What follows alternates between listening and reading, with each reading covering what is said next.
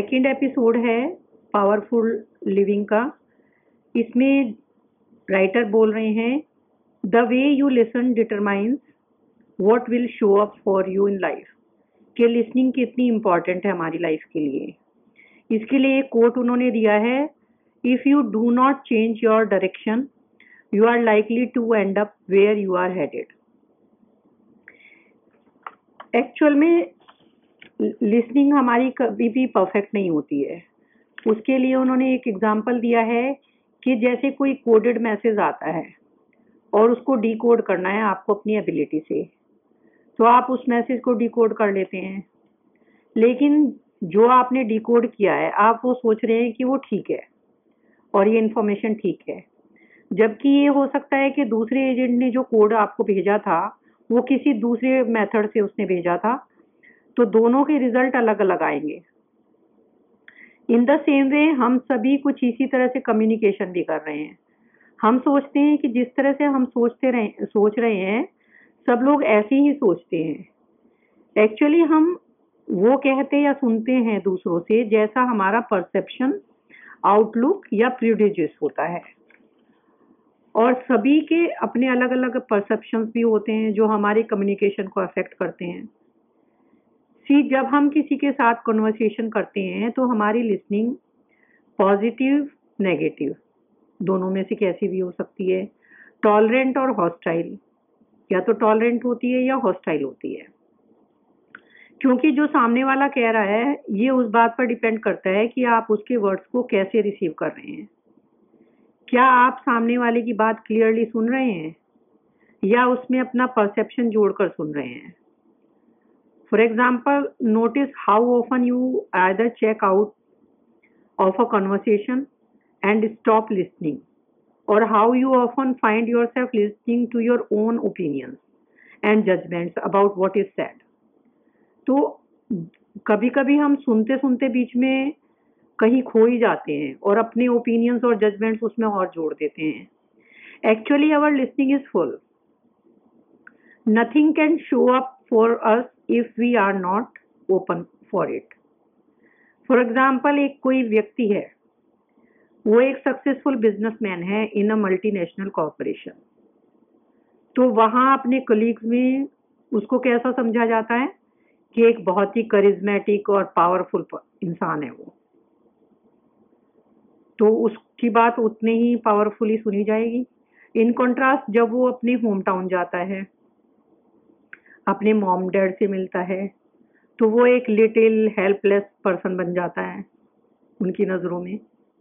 और वही व्यक्ति यदि स्कूल रियूनियन में जाता है तो द लिसनिंग फॉर हिम क्या होगी, एक इंट्रोवर्टेड और बुक वार्म पर्सन है वो। तो this is how others will perceive you no matter how much you have since changed. तो उस व्यक्ति के बारे में 3 अलग अलग जगह पे अलग अलग लोगों ने अपने ओपिनियन बना रखे हैं, तो उसी तरह से वो सुना भी जाएगा। आप बिल्कुल भी एबल नहीं है कि आप उनकी लिसनिंग से कितना अलग हैं।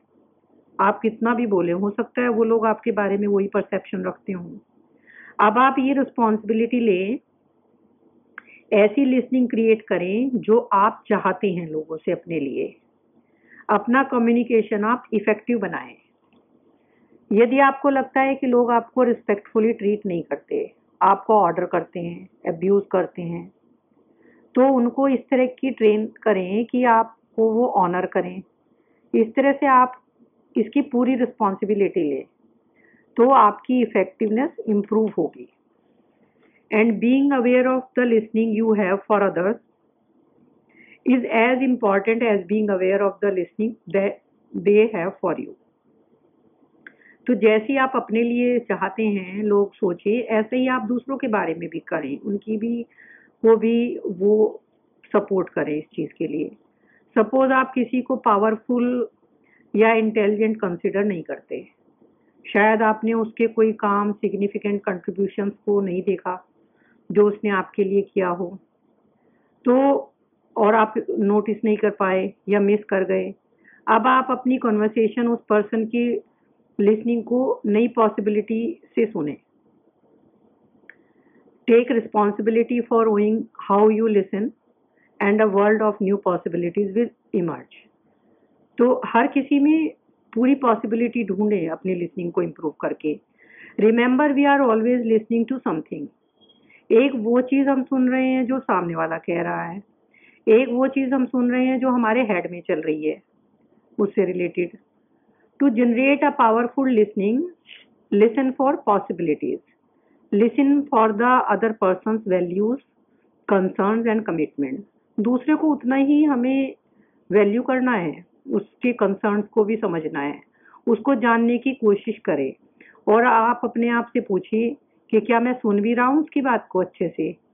इस बात पर ध्यान दें कि आपकी लिसनिंग जेनरस हो, ना कि किसी को छोटा दिखाने के लिए या बुरा दिखाने के लिए. और ये देखें कि आपकी लिसनिंग इम्पेशेंट, एंग्री या डिस्ट्रैक्टेड तो नहीं है, या फिर ऐसे कि वी नो इट ऑल.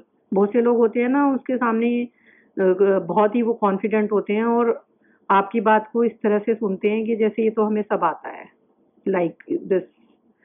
किसी भी पर्सन का स्पीकिंग स्टाइल कुछ भी हो, उसके बारे में ओपिनियन ना बनाएं, उसको इफेक्टिवली सुन लें. एंड वन मोर थिंग, यदि आपको लगता है कि सामने वाला आपकी बात पर ध्यान नहीं दे रहा है, तो आप कॉन्वर्सेशन वहीं पे रोक दें और ये कह सकते हैं कि शायद ये सही टाइम नहीं है बात करने का. तो मतलब ऑफेंड ना हो, take responsibility for being heard और विदाउट बीइंग हॉस्टाइल और कॉम्बेटिव. तो लिसनिंग को इम्प्रूव करके हम अपनी इफेक्टिवनेस को इम्प्रूव कर सकते हैं.